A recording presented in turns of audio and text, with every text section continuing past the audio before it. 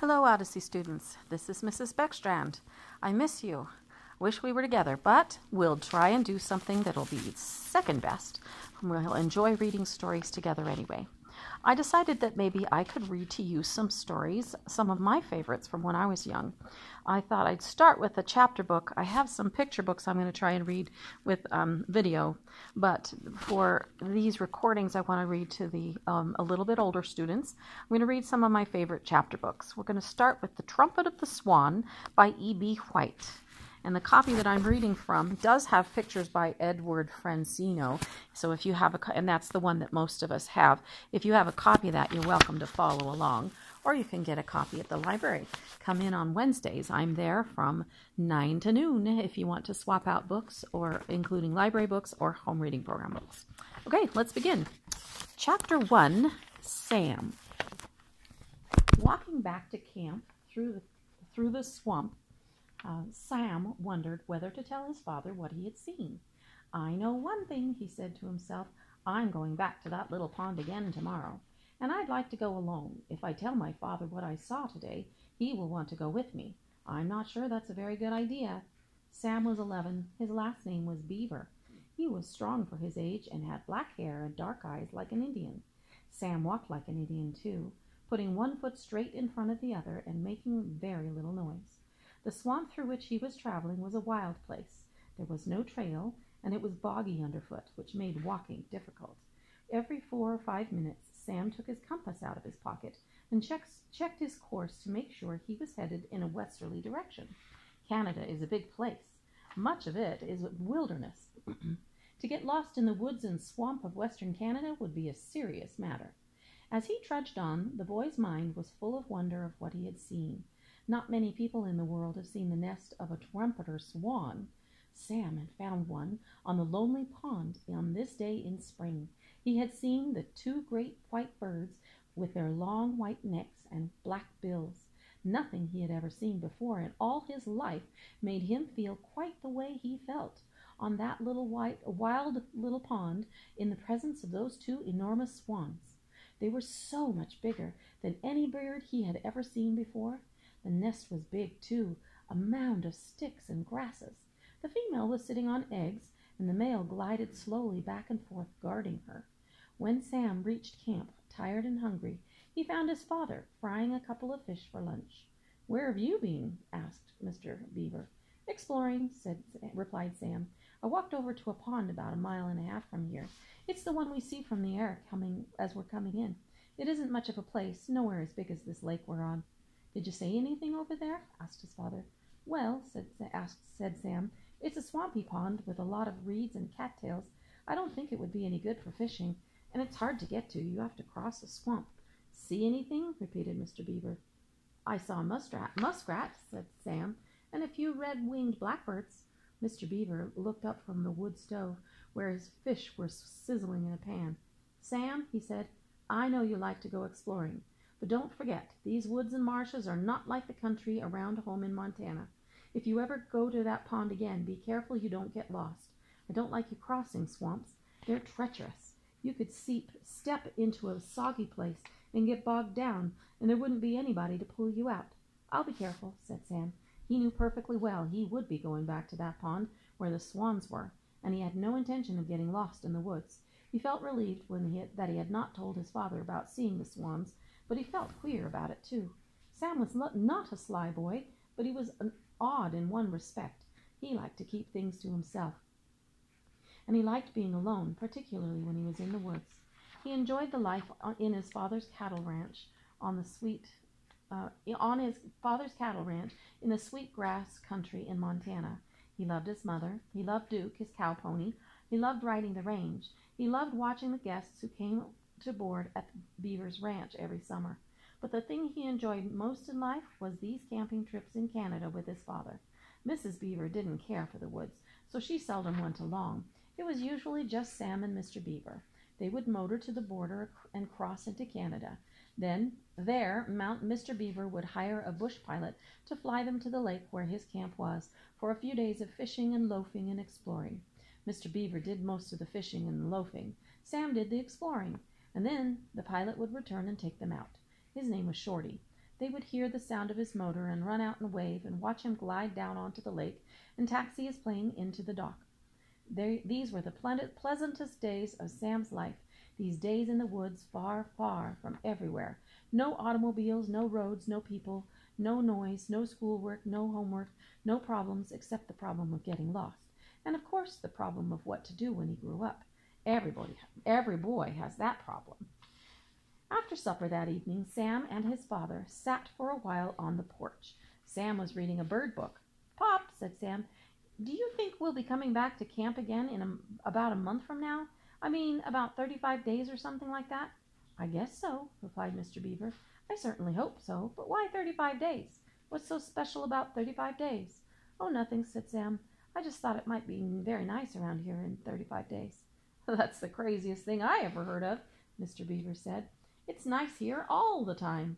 Sam went indoors. He knew a lot about birds, and he knew that it would take a swan about 35 days to hatch her eggs. He hoped he could be at the pond to see the young ones when they came out of the eggs. Sam kept a diary, a day book about his life. It was just a cheap notebook that was always by his bed. Every night before he turned in, he would write in the book. He wrote things about things he had done, things he had seen, and thoughts he had had. Sometimes he drew a picture. He always ended by asking himself a question, so he would have something to think about while falling asleep. On the day he found the swan's nest, this is what Sam wrote in his diary. "I saw a pair of trumpeter swans today on a small pond east of camp. The female has a nest with eggs in it. I saw 3, but I'm going to put 4 in the picture. I think she was laying another one. This is the greatest discovery I have ever made in my entire life. I did not tell Pop. My bird book says baby swans are called cygnets. I'm going back tomorrow to visit the great swans again. I heard a fox bark today. Why does a fox bark? Is it because he's mad or worried or hungry, or because he's sending a message to another fox? Why does a fox bark?" Sam closed his notebook, undressed, crawled into his bunk, and lay there with his eyes closed, wondering why a fox barks. In a few minutes, he was asleep. That's the end of chapter 1. Talk to you tomorrow. Bye. Hello again. Chapter 2 time. The Trumpet of the Swan by E.B. White. Chapter 2, The Pond. The pond Sam had discovered on that spring morning was seldom visited by any human being. All winter, snow had covered the ice. The pond lay cold and still under its white blanket. Most of the time there wasn't a sound to be heard. The frog was asleep. The chipmunk was asleep. Occasionally a jay would cry out, and sometimes at night the fox would bark, a high, rasping bark. Winter seemed to last forever. But one day a change came over the woods and the pond. Warm air, soft and kind, blew through the trees. The ice, which had softened during the night, began to melt. Patches of open water appeared. All the creatures that lived in the pond and in the woods were glad to feel the warmth. They heard and felt the breath of spring, and they stirred with new life and hope. There was a good, new smell in the air, a smell of earth walking after its long sleep. The frog, buried in the mud at the bottom of the pond, knew that spring was here. The chickadee knew and was delighted. Almost everything delights a chickadee. The vixen, dozing in her den, knew she would soon have kits. Every creature knew that a better, easier time was at hand. Warmer days, pleasanter nights. Trees were putting out green buds. The buds were swelling. Birds began arriving from the south. A pair of ducks flew in. The red-winged blackbird arrived and scouted the pond for nesting sites.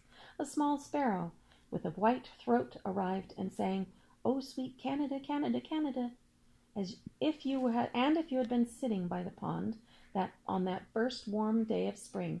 Suddenly, toward the end of the afternoon, you would have heard a stirring sound high above you in the air, a sound like the sound of trumpets. Coo-hoo, coo-hoo! And if you had looked up, you would have seen high overhead 2 great white birds. They flew swiftly, their legs stretched out straight behind, with their long necks stretched out ahead, their powerful wings beating steady and strong. Coo-hoo, coo-hoo, coo-hoo! A thrilling noise in the sky, the trumpeting of swans. When the birds spotted the pond, they began circling, looking the place over from the air. Then they glided down and came to rest in the water, folding their long wings neatly along their sides and turning their heads this way and that to study their new surroundings. They were trumpeter swans, pure white birds with black bills. They had liked the looks of the swampy pond and decided to make it their home for a while and raise a family. The two swans were tired from the long flight. They were glad to be down out of the sky. They paddled slowly about and then began feeding, thrusting their necks into the shallow water and pulling roots and plants from the bottom. Everything about the swans was white, except their bills and their feet. These were black. They carried their heads high. The pond seemed a different place because of their arrival. For the next few days the swans rested. When they were hungry, they ate. When they were thirsty, which was a great deal of the time, they drank. On the 10th day, the female began looking around to find a place to build her nest. In the spring of the year, nest building is uppermost in a bird's mind. It is the most important thing there is. If she picks a good place, she stands a good chance of hatching her eggs and rearing her young. If she picks a poor place, she may fail to raise a family. The female swan knew this. She knew the decision she was making was extremely important. The two swans first investigated the upper end of the pond, where a stream flowed slowly in. It was pleasant there, with reeds and bulrushes. Red-winged blackbirds were busy nesting in this part of the pond, and a pair of mallard ducks were courting. Then the swan swum to the lower end of the pond, a marsh with woods on one side and a deer meadow on the other. It was lonely here. From one shore, a point of land extended out into the pond. It was a sandy strip like a little peninsula, and at the tip of it, a few feet out into the water, was a tiny island, hardly bigger than a dining table.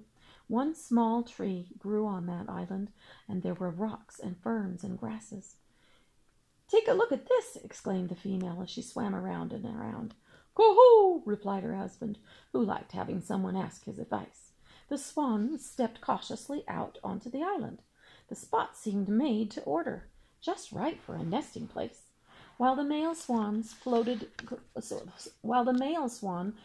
close by, watching, she snooped about until she found a pleasant spot on the ground. She sat down to see how it felt to be sitting there. She decided it was the right size for her body. It was nicely located, a couple of feet from the water's edge, very convenient. She turned to her husband. "What do you think?" she said. "An ideal location," he replied. "A perfect place. And I will tell you why it's a perfect place," he continued majestically. "If an enemy, a fox, or a coon, or a coyote, or a skunk, wanted to reach this spot with murder in his heart, he would have to enter the water and get wet. And before he could enter the water, he'd have to walk the whole length of that point of land. And by that time we'd see him or hear him, and I would give him a hard time." The male stretched out his great wings 8 feet from tip to tip and gave the water a mighty clout to show his strength. This made him feel better right away. When a trumpeter swan hits an enemy with his wing, it is like being hit by a baseball bat. A male swan, by the way, is called a cob. No one knows why, but that's what he's called. A good many animals have special names. A male goose is called a gander. A male cow is called a bull. A male sheep is called a ram. A male chicken is called a rooster, and so on. Anyway, the thing to remember is that a male swan is called a cob. The cob's wife pretended not to notice that her husband was showing off, but she saw it all right, and she was proud of his strength and his courage. As husbands go, he was a good one. The cob watched his beautiful wife sitting there on the tiny island. To his great joy, he saw her begin to turn slowly around and around, keeping always in the same spot, treading the mud and grass. She was making the first motions of nesting. First she squatted down in the place she had chosen. Then she twisted round and around, tamping the earth with her broad webbed feet, hollowing it out to make it like a saucer. Then she reached out and pulled twigs and grasses toward her and dropped them at her sides and under her tail, shaping the nest to her body. The cob floated close to his mate. He studied every move she made. "Now, another medium-sized stick, my love," he said, and she poked her splendid, long, white, graceful neck as far as it would go, picked up a stick and placed it at her side. Now another bit of coarse grass, said the cob, with great dignity. The female reached for grasses, for mosses, for twigs, anything that was handy. Slowly, carefully, she built up the nest until she was sitting on a big grassy mound. She worked at the task for a couple of hours, then knocked off for the day and slid into the pond again to take a drink and have a lunch. A fine start, said the cob, as he gazed back at the nest. A perfect beginning. I don't know how you manage it so cleverly. It comes naturally, replied his wife. There's a lot of work to it, but on the whole, it's a pleasant work. Yes, said the cob, and when you're done, you will have something to show for your trouble. You have a swan's nest, 6 feet across. What other bird can say that? Well, said his wife, maybe an eagle can say that. Yes, but in that case, it wouldn't be a swan's nest. It would be an eagle's nest, and it would be high up in some old dead tree somewhere, instead of right down near the water, with all the conveniences that go with water. They both laughed at this. They began trumpeting and splashing and scooping up water and throwing it on their backs, darting about as though they had suddenly gone crazy with delight. Go-hoo! Go-hoo! Go-hoo! They cried. Every wild creature within 1.5 miles of the pond heard the trumpeting of the swans. The fox heard, the raccoon heard, the skunk heard, one pair of ears that did not belong to a wild creature. But the swans did not know that. End of chapter 2. See you next time.